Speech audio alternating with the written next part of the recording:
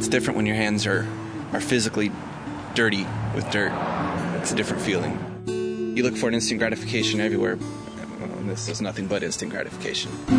Most of the time. Dylan Haggerty and Patricia Kent have been laboring over a small patch of ground in the backyard of their home in Vancouver, Washington. Houses may hem in their land, but their dreams of a sustainable urban farm can't be so easily contained. Hear their story right now on Growing Local.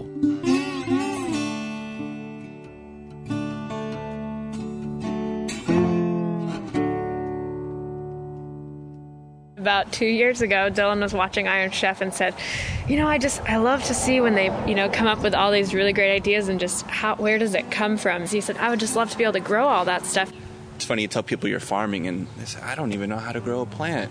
Well, but you do. We all did at some point in time. I mean, it's nature.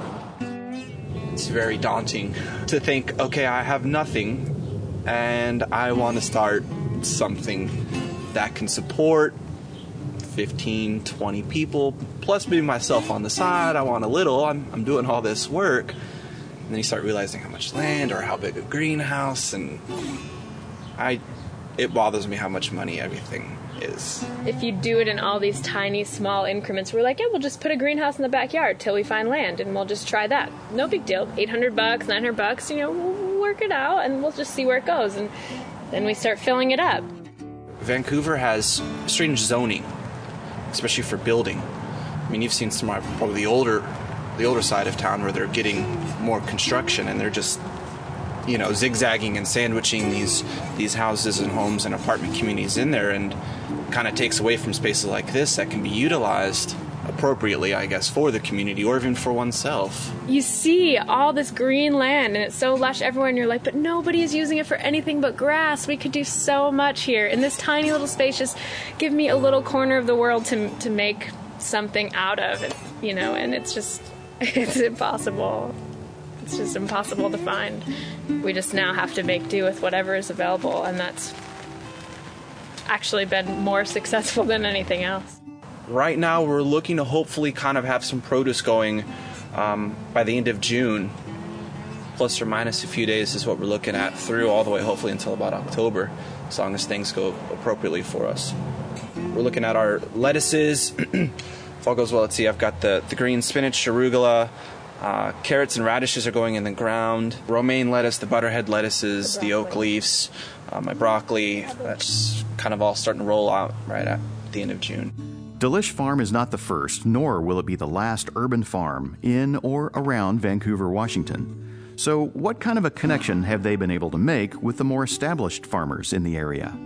In other professions, if you're going to be a car salesman, you can't go to every car sales dealership and say, how do I start this? They don't want to help you. But all the farmers are like, yes, the more people we have doing this, the more excited we are and the bigger our community gets. And it is about the size of your community, getting that to be as big as it possibly can. And there's always events in Vancouver and in Portland for, the small farmer, because it's so based around that, which has been very helpful as well. We're at the point of no turning back. And how many more connections can I make with people to make our direction a direction that's still our direction? Having an urban farm and selling their produce is the first chapter. What does the future have in store for Dylan and Patricia? The ultimate goal, I guess, is 20, 30 acres, nice house, the family, and there's fruit trees and berries, and we support ourselves and as many people as we can. And then eventually, I always like the idea of a restaurant. I mean, I've worked in restaurants a decade now at least, and I like to take this farm-to-table thing in a different direction as well, and do things directly on the property, directly from the land to a table. That'd be the ultimate goal for me, I think. The ultimate business venture. I guess you know when it's a good idea, when it's just continues to work out and everything's that forward momentum. You don't feel like you've hit a roadblock, nothing's holding you back too much.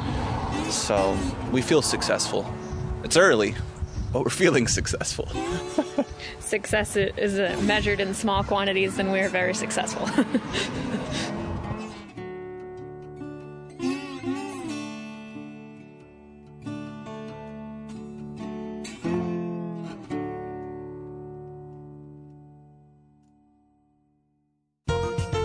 USD. Media.